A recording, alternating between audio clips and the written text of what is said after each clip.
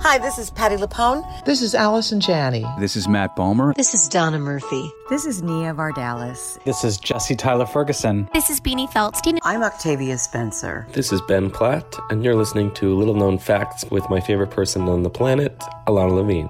A-OK. Welcome to Little Known Facts, a podcast where you will hear unfiltered, raw, honest, and uniquely funny interviews with artists you love as they talk about the art they love to make. I'm your host, Ilana Levine. Hey, I heard you needed inspiration. Here's Ilana and friends with some revelations. Little known fact of the day. Every little thing's gonna be A-OK.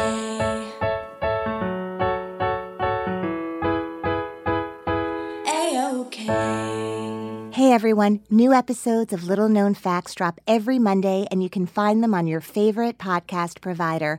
Also, if you go to the website, littleknownfactspodcast.com, you'll find behind-the-scenes photos, videos, and interviews and lots more on the gallery page. And if you are loving these intimate, candid conversations with all the artists who come on the show, please head over to the contributions page. I depend on these donations to continue to bring you these interviews every week. So if you love the show, please donate. Have you ever walked into a store and felt like, okay, if I had a store, this is exactly what it would look like? That is what happened to me when I walked into Catbird, this beautiful little shop in Williamsburg, Brooklyn. They are known around the world for these beautiful, delicate gold stacking rings that they make. Their collection of jewelry is really simple and delicate, and it's the kind of jewelry that you put on and you never take off. You can go swimming in it, you can wear it to a wedding, and all of the jewelry that they make, these delicate pieces made with recycled gold or fair mined from scale mining communities, are really special. They also have this foundation called the Catbird Foundation, which is tied to the ethos of their brand, which is a commitment to making and doing good things. So they donate a percentage of their sales to nonprofit organizations that align with their belief in equality and helping others. They're really committed to serving communities in need all over the world.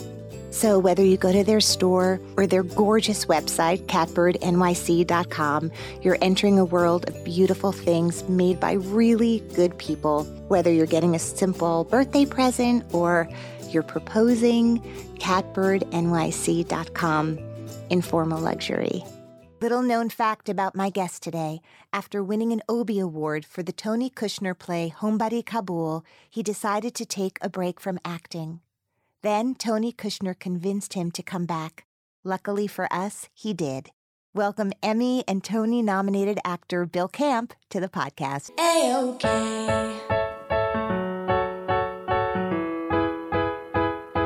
A-OK. Hey everyone, my guest today is the Tony and Emmy Award-nominated actor Bill Camp.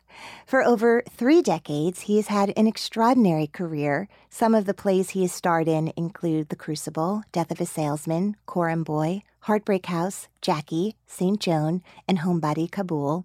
He has a long list of television credits that include roles in The Leftovers, The Night of, Manhattan, Damages, and Boardwalk Empire.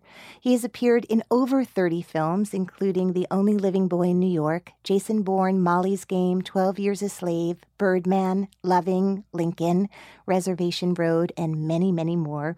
He is passionate about sports, but especially hockey. He is married to actress Elizabeth Marvel. He lives in Brooklyn in the same building as actors Alana Levine and Dominic Musa. Welcome, Bill Camp, to the podcast. Thank you. It's really nice to see you here. We probably could have just done it in the courtyard of our building, but it's nice to kind of do it professional-like. Right. No, I'm very happy to be here. This is exciting. Excellent. I just want you to know that on Wikipedia, they call you a 21st century male American actor. What? What? You're kidding me. No. So do you agree with that statement? In case you weren't sure who you were or what you are, Wikipedia has answered it. So I'm here today with Bill Camp, America's 21st century male actor. But what I wanted to know more about you is, where are you from in America? New England. I was born in Massachusetts. I was born in Haverhill, Massachusetts, in Hale Hospital, the same hospital that the writer H.P. Lovecraft was born in as well. Well, that's a little-known fact. I know, isn't it? Now, isn't that great? Little-known fact. I came have with a an choice awesome right fact, now. I thought. I could pretend, but I'm close enough with you to not. I don't know who that is. So that makes me an idiot. So, no, not at all. He's a kind of obscure early 20th century horror, macabre, I wouldn't say gothic, but one of Stephen King's inspirations as a writer in the genre in which he writes. H.P. Lovecraft was writing in that genre in the 20s and 30s, 40s, and was a favorite of mine growing up, which was probably not good. My mom hated the fact that I read H.P. Lovecraft. Do you think that was his real name? Really? Yeah. H.P. Yes. Lovecraft. I can't remember what. Yeah. No, really. That was his name, Lovecraft. I wish I could start my career again. I am Alana Lovecraft. I feel like my career might have gone in a different direction, but I might have gotten more work. That's all I'm saying. That's all I'm saying. So you grew up and your mom, you just said, was not a lover of this kind of writing. But tell me a little bit about growing up and who was in the house with you and how did the arts come into your life? Well, both of my parents were teachers. My mom specifically was a librarian most of the time. And so taking the Lovecraft titles off. Taking them all out. Burn the Lovecraft books. And my father was a teacher of English romantic poetry and other English writers. That was his sort of specialty. And both of them, my mom was a painter and my father was, my dad kind of was one of those people who sort of could do anything. He could pick up an instrument and start to play. He was a brilliant writer. He was a really great athlete, but you never really know it because my father, he was sort of anonymous that way. And so it was around the house. We all were exposed to the arts and all had, my sister, Katie, is a dancer. Where are you in the family lineup? I'm the youngest of four. And my sister Megan plays piano. And my brother Peter, who's probably the most artistically gifted of all of us. Ooh, I wish he were here. Yeah, he's in Vermont right now, which is where my family lives. Right. And he's a brilliant professional musician and a very talented artist. He won the State Art Prize at the age of 15 in Massachusetts.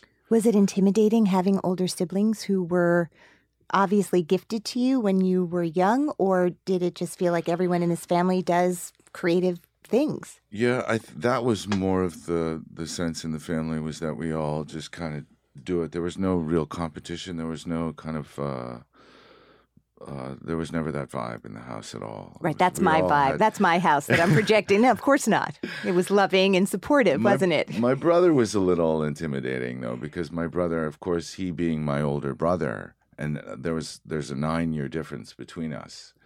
I was always striving to kind of impress him and be able to, do things, and I was always falling short. And he did let me know that there was never any overtaking him. Did you go to school where your father taught? I did. My father taught at a really small, microcosmic boarding school of just maybe 300 students from 8th grade to 12th grade. So on average, I don't know, 45, 50 kids per class. And boarding school. So you were a day student at the boarding school? I was a day student. I could stay there any nights I wanted to, as long as people knew, either the dorm master that I was affiliated with or my mom and dad. Did you used to do that? Oh yeah, I did a lot of that. And then I boarded one year. My dad took a sabbatical and lived in Boston and worked for an organization, A Better Chance. And so I stayed at school and boarded, and then it all went awry. So that year, that's the year. I would trace it to maybe a little earlier, but Can you describe suddenly awry? I was off the leash, Okay.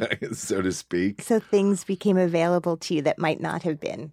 Yeah, it was, How old are you when this awakening happened? 14. Oh, you were young. And then 15. I turned 15 during my 10th grade year.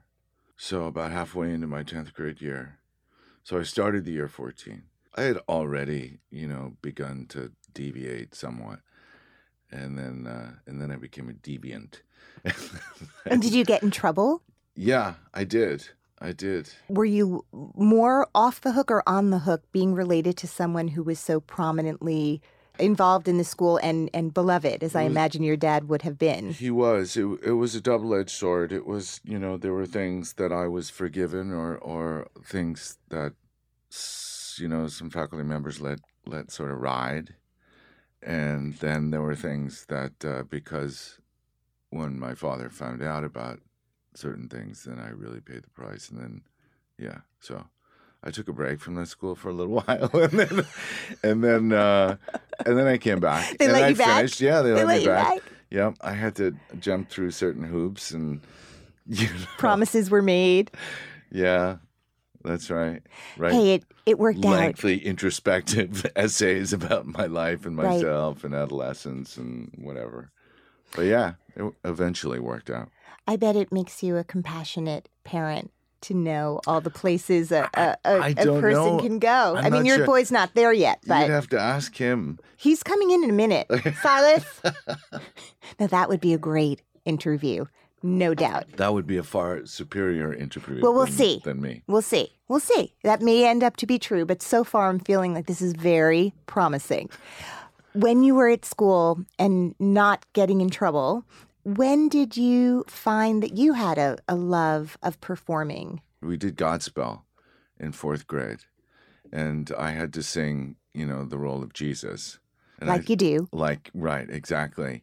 And I sang the role of Jesus, nothing like the great Victor Garber, who created that role. Right? I was so terrified, but in 4th grade, there was something that I was like, this is kind of fun. And it was communal, and it was like with my friends. And my 4th grade teacher then started a kind of community youth theater program out of that. The next year we did The Christmas Carol, and I played Scrooge. And then we did another thing that we actually made ourselves as a bunch of 6th graders and then 5th graders. And then so I was having a blast. And then I was asked to be in a production of Waiting for Godot when I was in 7th grade. And they had a community adult theater, Groton Community Theater, which did adult plays. And they hired in professional actors. And I played the boy in a production of Waiting for Godot when I was in 7th grade. And then I did one small thing in 8th grade when I started at Groton School. And then I dropped it. Like a ton of bricks. I Why? just dropped it because as I mentioned before, I started to take interest in other things. There were other extracurricular activities. Exactly. Sports and girls and cigarettes and, stuff like that. Just general, deviant behavior as a young teenager. And so being in a rehearsal room and pretending at stuff was less interesting. So then I didn't do anything until my senior year in 12th grade. I decided not to play hockey that year because I had broken my leg the previous year, and I was in a production of The Crucible, and I played Giles Corey, which the amazing Jim Norton played in our production last year. So how did you become someone who came to New York and went to Juilliard? I was at the University of Vermont. Were you a theater major? I was not. I was a classics major. I translated Latin. I really, really loved it. And I did it for 5 years from 8th grade to 12th grade in high school. And I was pretty good at it. And I had some great, amazing teachers that made it really fun and not a task. And And so that was my major at the University of Vermont. They had a pretty good classics department. And what did you think, other than loving the language and the puzzle of translating, what did you think you would do? I had no idea. None whatsoever. I thought maybe, I'll get hired. maybe it will be an opportunity, like a doorway for me to see the world, like all those Latin-speaking countries. Okay. All of like some school somewhere in some exotic place, like Spain or Greece or Rome or someplace or Switzerland would hire me to come and teach Latin to, I don't know who, like the sons and daughters of diplomats or some, who knows what. But I thought, maybe, somewhere someone's going to want a Latin teacher, and maybe out of college I'll do that for a few years and I would be able to go someplace cool. And I have no idea. I had no clue. And clearly I wasn't that interested, because for my work-study job, I worked in the theater, building sets and working on all the shows. So I was in the scene shop. That was how I made money. And then I got hired. They started a local up there, a IATSE union up there. They started, and I was on the charter for that in 1983. So I got a lot of union calls for rock and roll shows that would come through town, and shows that toured, like the acting company, for one, came through with Skin of Our Teeth, I remember. And I watched, I was there for a load-in, and then I saw all of the actors show up at 10 in the morning in the theater, this beautiful old, union house in Vermont, Burlington, Vermont, called the Flynn Theater. And I was like, what are these actors doing here? Why are they here? They should be in bed somewhere. They should be, It's 10 a.m. They all started doing like warm-ups and moving around the theater and going into the balcony and like checking acoustics and all of this stuff that it blew my mind. And then I found out, I was like, where are these people from? And why are they doing this? And I found out that they were all Juilliard grads, because they were part of the acting company at that time, years ago. The acting company still that was sort of part of John Houseman's plan was, if you got Kevin in here or Mandy or any of those people to come in, it was, I think at that time, a requirement, or it was highly, highly recommended that before you hit the professional world, you do a year of touring. Because the reason they accepted a certain group of people was, the idea was, in your first year, whatever group you were, they were casting a company that was going to be a touring company. That was the model. Right, his mission. Exactly. And so I got to see some group doing this that were graduates, and it put it in my head, that's a place that actually takes this very seriously. And then I saw the show, and I was like, at that time I had started to do shows on the sly with other guys from the scene shop and other majors like English and art.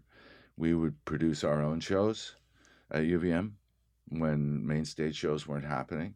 And the kind of underground scenic design players, as it were. Well, we had access. We sort of, in college, the chairman of the department gave us, who worked in the scene shop, because we had these crazy hours, the keys to everything. And so we had all access to it. And so he was very cool, and he let us, Bill Schenk was his name, and he was like, you guys want to make something? Fine, go ahead. You do it on your own time, but here, you have all of, what's available. And so he would say, yeah, you have 3 days where there's nothing going to be on stage. You can do it. You can advertise it. You can do all. And I had a couple of brilliant friends that were really great writers. And then we would also maybe take American Buffalo, like everybody had to do American Buffalo, But then I had a teacher in the art department, because I was also taking a class in the art department. Barbara Zucker was her name. And Visual arts. Yeah, sculpting and painting. And then she had a class which was a performance art class too.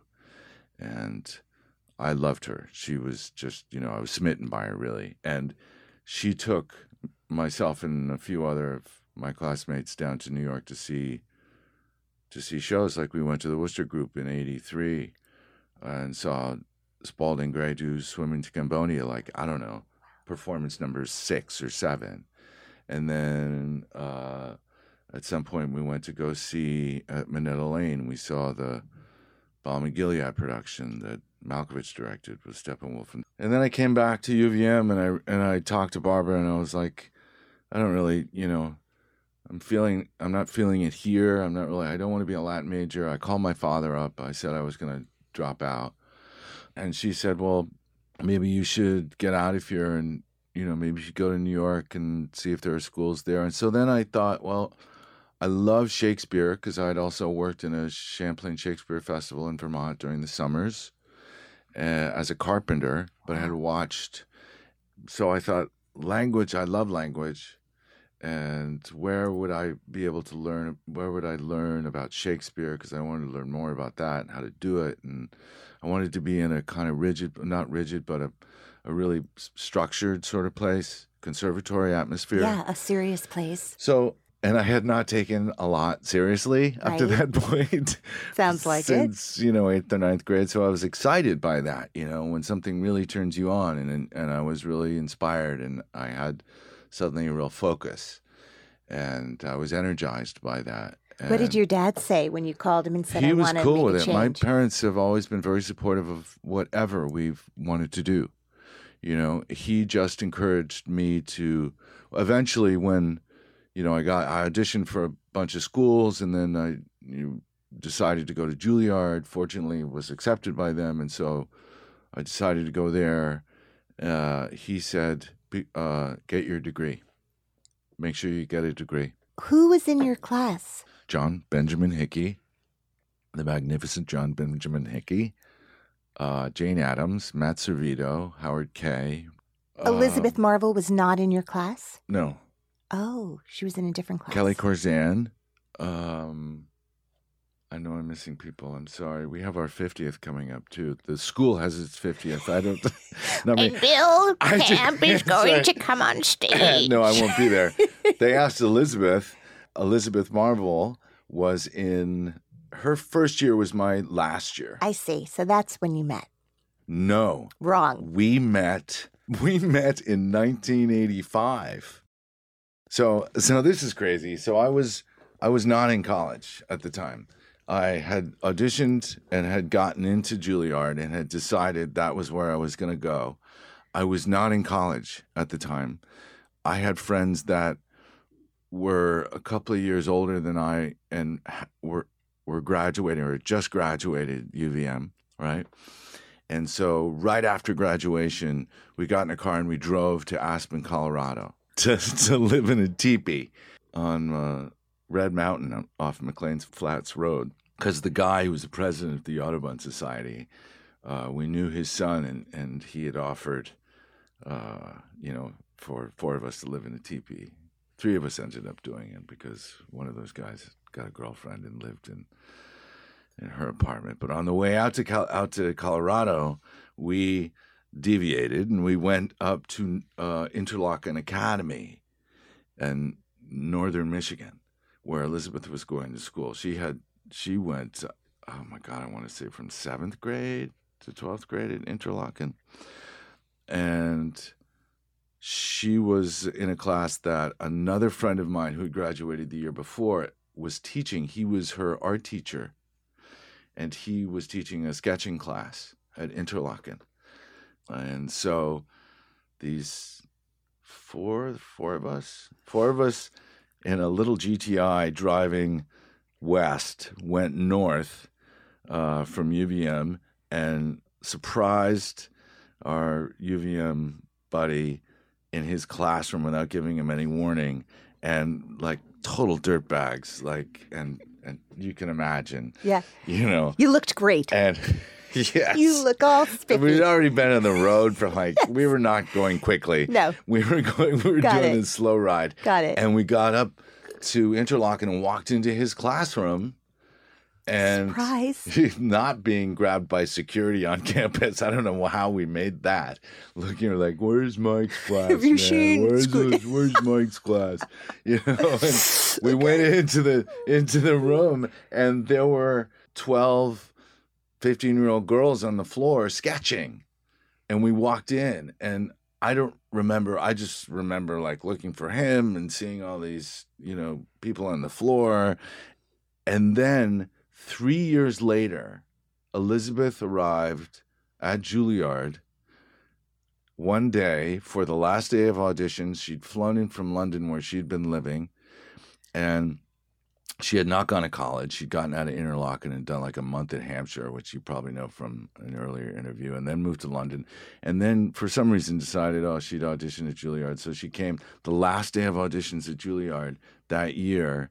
I don't know what year it was 87 or 88 or something. And John Benjamin Hickey was hanging out with me that day, just by my side, watching all the people coming into audition, because it was, I guess, a thrill or something. Sure. It was like nothing else to do. Yeah. So we hung out, and we, went through 150 people on my list in the morning, and then Wait, you as students are in the room with people auditioning? No, our job was To check monitor. them in? Oh. So you check them in, And you all marry of them. these people check them in, and then eventually marry them. Pick one Yes. to marry, and then Perfect. eventually marry. You did a good job. And that's what happened. And she was the last person on the list to go in and see John Sticks and Michael Kahn and I think maybe Liz Smith, which was not an easy panel. Yeah.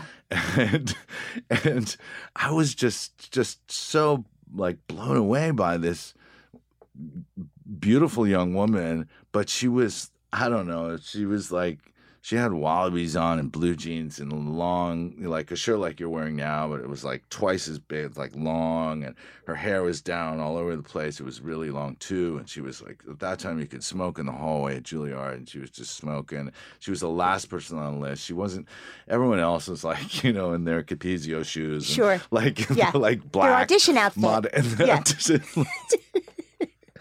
And then John, I remember I was so nervous because I had to go get her, and she was the last person on the list, and I brought her around, and we were standing outside, I remember room 304, and I was so like, I couldn't say anything. Oh my gosh. And or was not really like that, but just kind of like, yeah. Yeah. And But inside, John, you were like that. who's an unbelievable conversationalist, and just like started up this great conversation with Elizabeth. And so they had this fabulous conversation. And then I was like, okay, got to go in. And like opened the door and probably stumbled into the room and then announced her name and then split. And for, a couple of months after that, I was going up into the office to see if Elizabeth was on the list to be accepted, because I was so taken by her. And she was. Eventually, yeah, Jennifer Ely got accepted, and then she decided not to go, and Beth was the first on the waiting list. First and then runner-up. She shut up. So now, all these years later, tell the truth. Did you have Jennifer Ely kicked out of Juilliard so that your beloved could get in? No, or arrange work for her I elsewhere? just saw her, though. I just saw her. Yeah. Does she know that story? Does she know that she's responsible in some small way? I think so. That's so cool. I don't think it really, I think she and Beth have talked about it before. Yeah. You're like, Jennifer, it's me, Bill. I did, yeah. You remember? You're responsible for my life. That's amazing. So she gets in. Yeah, and then It's your last year. It's her first year. And then it was another couple of years before we actually got together, and yeah. What was your first professional job when you got out of school? The Park. Shakespeare in the Park? Joseph Papp hired me to be in a 12th Night production that John Benjamin Hickey was in. He and I and Lisa Gay Hamilton, and I think that was it from our class. And Jake Weber, who got cast as one of the guards, which was a big job, and he was a year behind us. He was in Tim Blake Nelson's class with Laura Linney and Jeannie and others. Yeah, I got cast in that, and then I got cast in the next show in the Park that summer, which was Titus Andronicus, and I played Chiron, I had a proper part, and that was a great Beginning. production, and that was the beginning. And then Do you have an agent when you get out of school? I did. I had an agent my third year. I had an agent. I was with J. Michael Bloom. They came and saw me in a production of a play that Ellen McLaughlin had written for our class, specifically called Infinity's House, that Richard Feldman directed. And at that time, in the third year, people are allowed to come. They're like permitted to come and watch the little fledglings, do their pageantry And pluck them. Their acting. Yeah. Right. And so, yeah, I got some calls then, and I went and signed with J. Michael Bloom. So how long after this, just to help me kind of get a sense of time, were you cast in Tony Kushner's Homebody Kabul? Many years. Many years. That was that was 2001. That happened. So, yeah, like 10 years, 11 years later. I imagine before that there were things that were really important to you or impactful for you. I did so much regional work. Yeah. In those The 10 early years. days.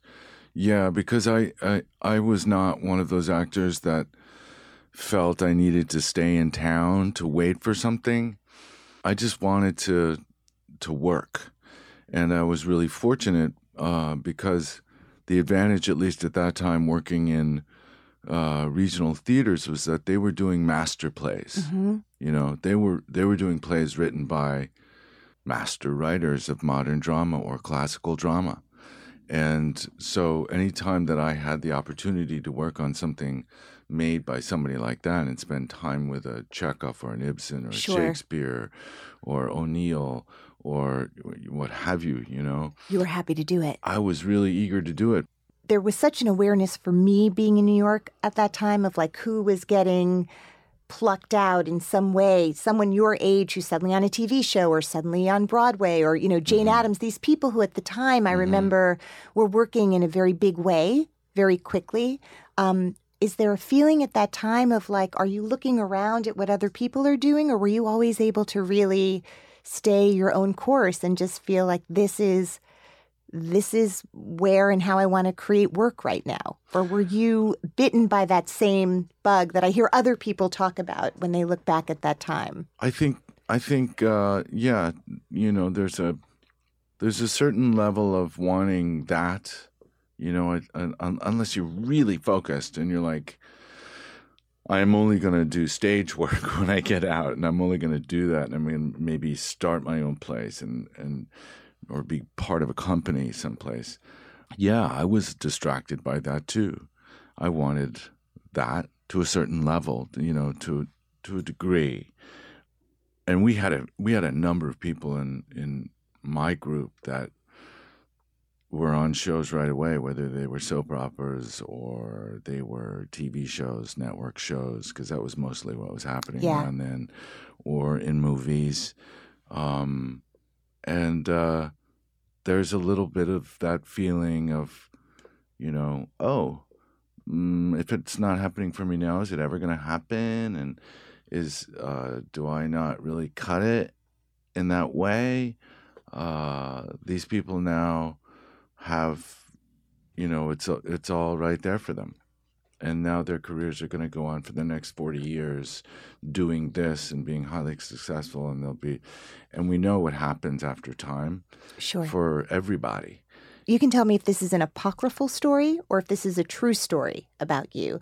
But I heard that at one point you were rethinking things and took some time off from acting. Oh, yeah. No, absolutely. That's a real thing. Totally. Can you talk about that? I had been thinking about it for some time. Like sometime being, a couple of years, 3 years prior to doing Homebody Kabul, because Homebody was the last play I did.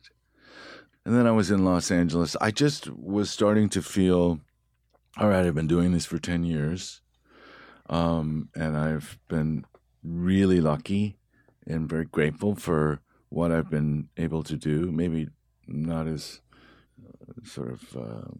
paid enough attention to my gratitude, but I felt like I was sort of a mouse on a wheel, and I felt like stopping. It had been, I don't know, it's sort of a cycle, I think, for me at least.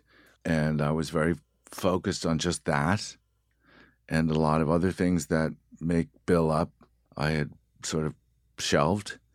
And my identity was sort of wrapped up in just being an actor and other actors in the world of acting and auditions and shows and did you get this and are you doing this and that and all of that stuff. And it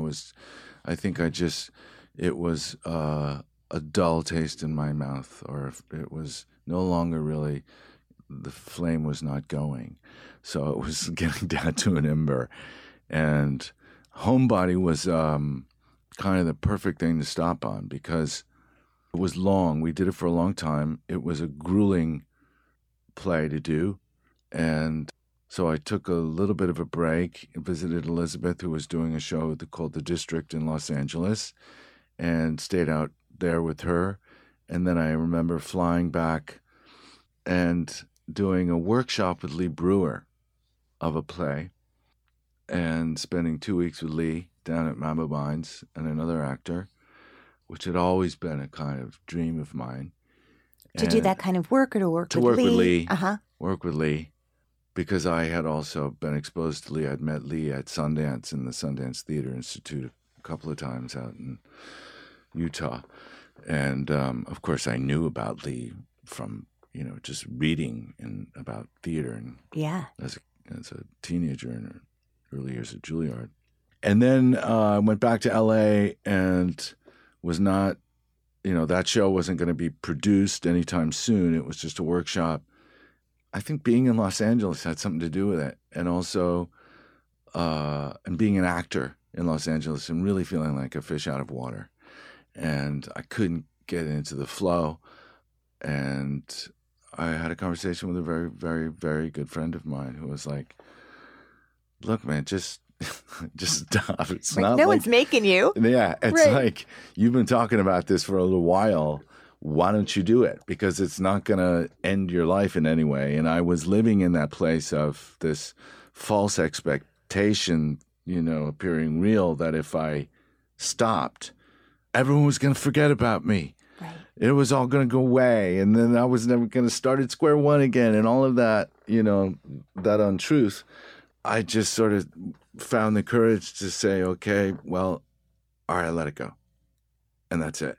And I really, I think about doing it again because it was such a rich, enriching, and nourishing time for me. And it was so important because it was just I divorced myself from the business, absolute. That's really incredible. And the only person from the business who got in touch with me, I had just signed with a new agent.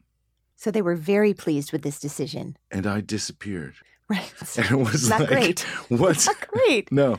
And I really I took it off. I essentially just cut the cord. And, I got in touch with them eventually. And then I had to get in touch with other people, and said, this is what I'm doing. Don't expect me to. But it was Tony who stayed in touch. And we wrote each other letters. And then eventually, approaching almost 2.5, 3 years later, Tony called because eventually I got a phone number and like that. Like you do. Mm-hmm. Well, I had no cell phone at that time. Right. And they were kind of new. Yeah. And at least for me. I wish I still had no cell phone. And, tell me about it. Yeah. Glendale Mall. Bought my first Nokia. Nice. Right? And Tony called and said, we're doing Homebody again. It was going to be a little bit different. Production value was going to be different. And Tony had worked on the play. And would I play Gwengo Twistleton again? I thought about it for a little bit. And then I thought, that's kind of cool to stop with this thing. And I won an Obie for it. And then to start again, to play the same role, to sort of bookend this break with the same play. and come at it with a totally different set of, I don't know, judgment or lack of judgment or just a whole new landscape. And it was great. You've been doing this 30 years, Yeah. I would say. Yeah.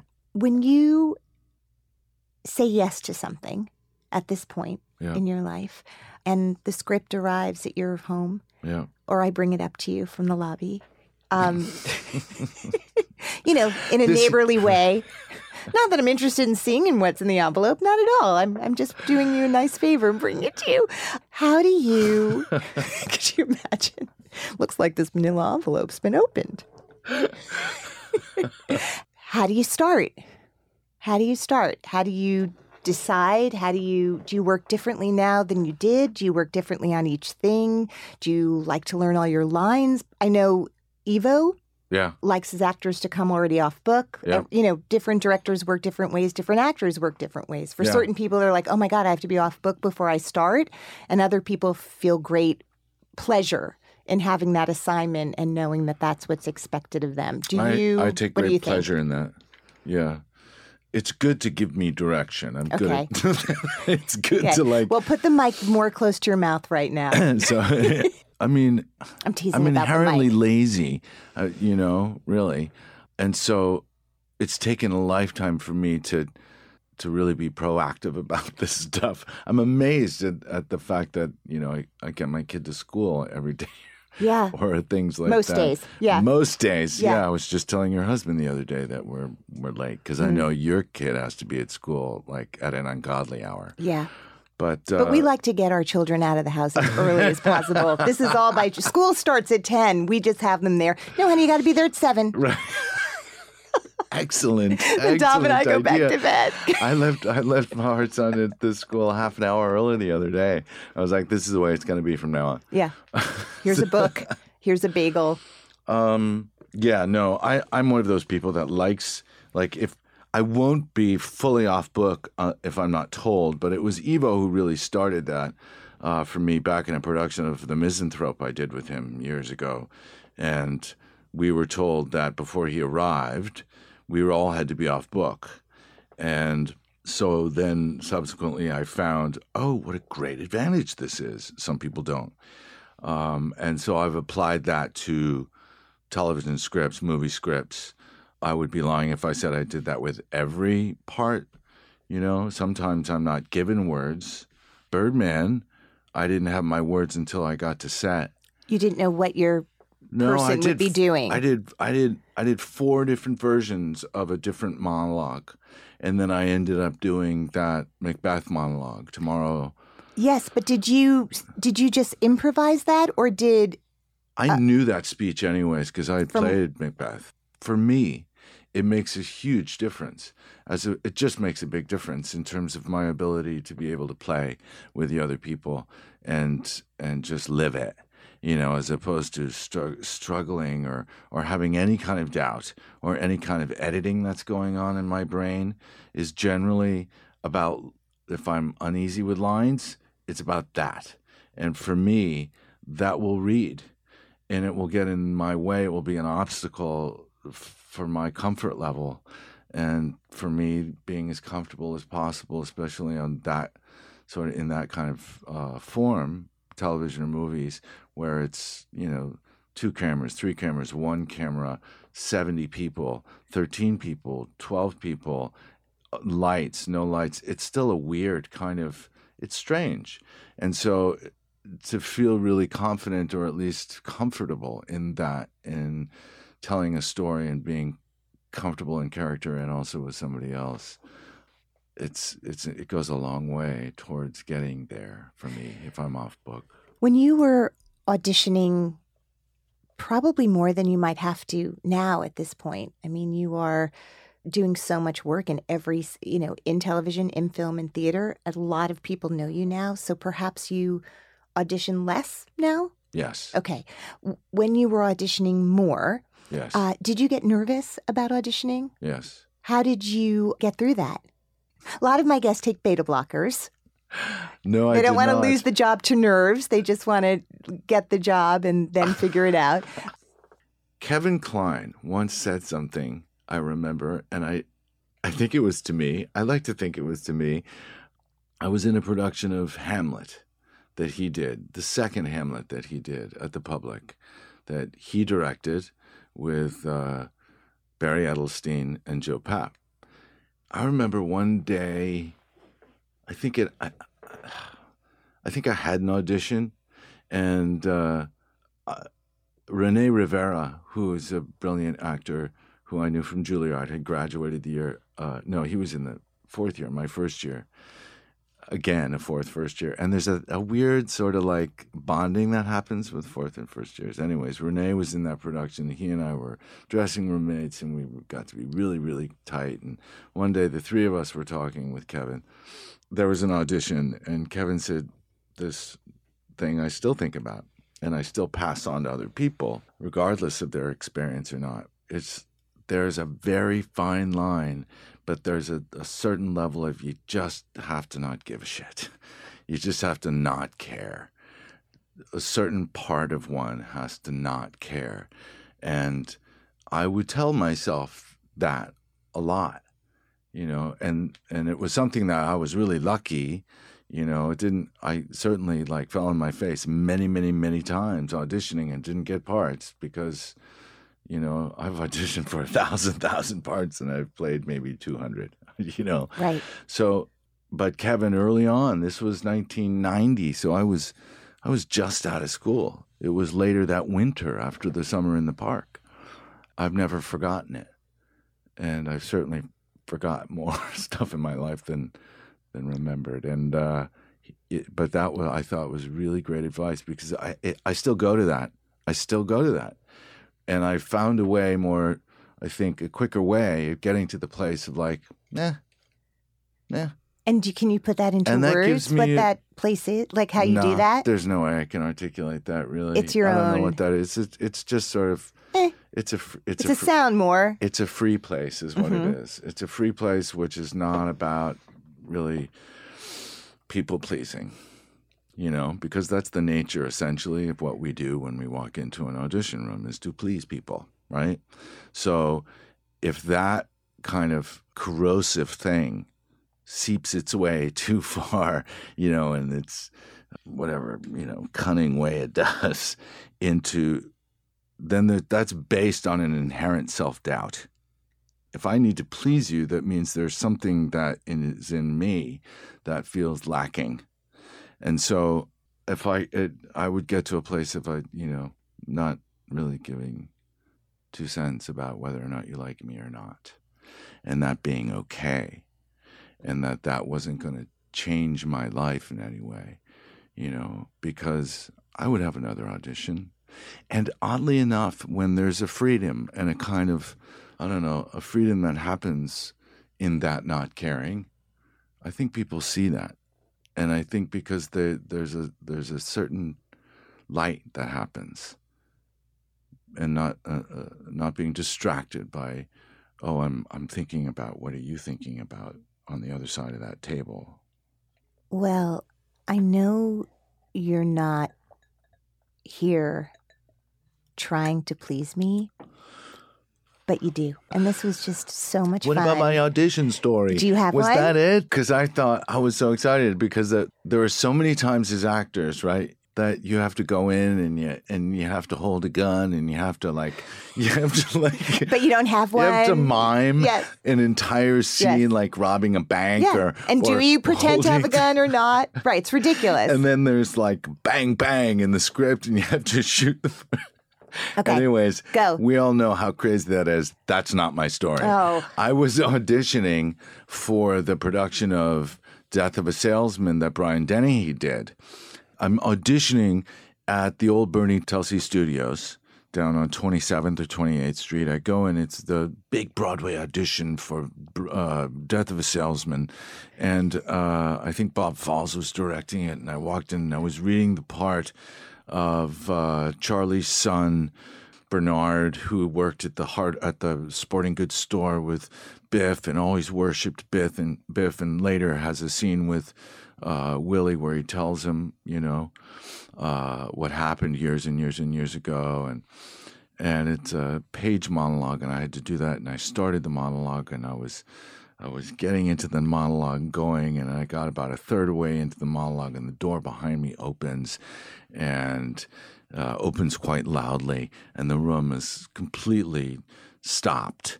And I look at everybody in front of me, and two people stand up. Bernie stands up, and somebody else, I don't know who it was, a reader or something, stand up. And then Bob Falls is there, and then Will was there, and somebody else. And I'm looking at their faces, and their eyes are all wide and sort of smiling. And I turn around, and there's Arthur Miller standing behind me, like all six of him.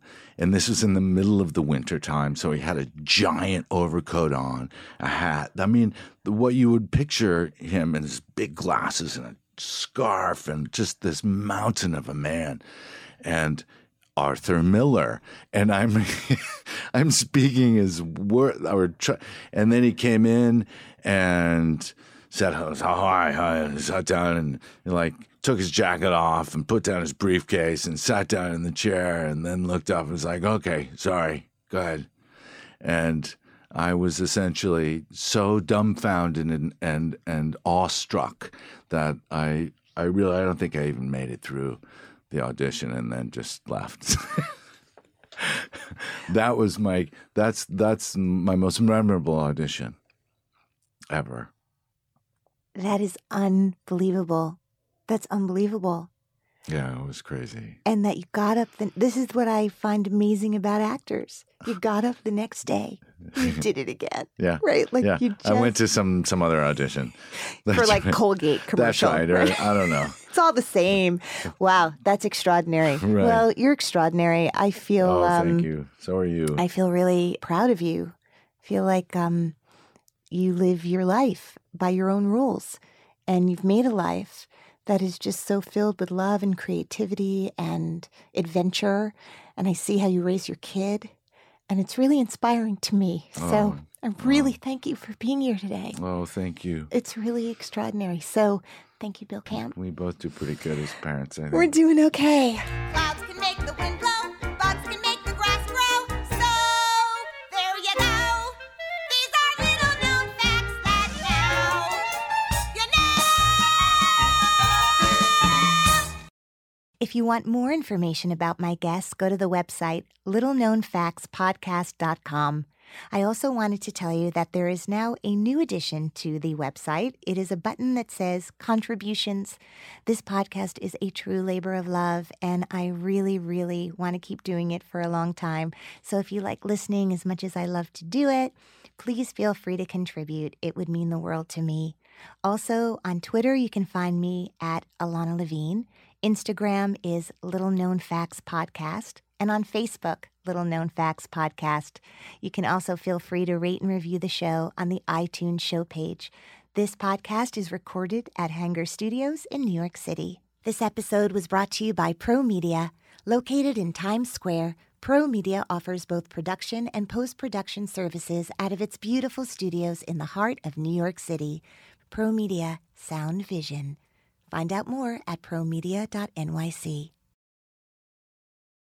Save big money when you start your next project today at Menards. Check out our great selection of garage and utility lighting options. In stock, ready to take home today. We carry everything to help you illuminate whatever project you're working on. Shop garage and utility lighting products in store at your nearest Menards. You can also view all of our entire selection of lighting options today on Menards.com. Save big money at Menards.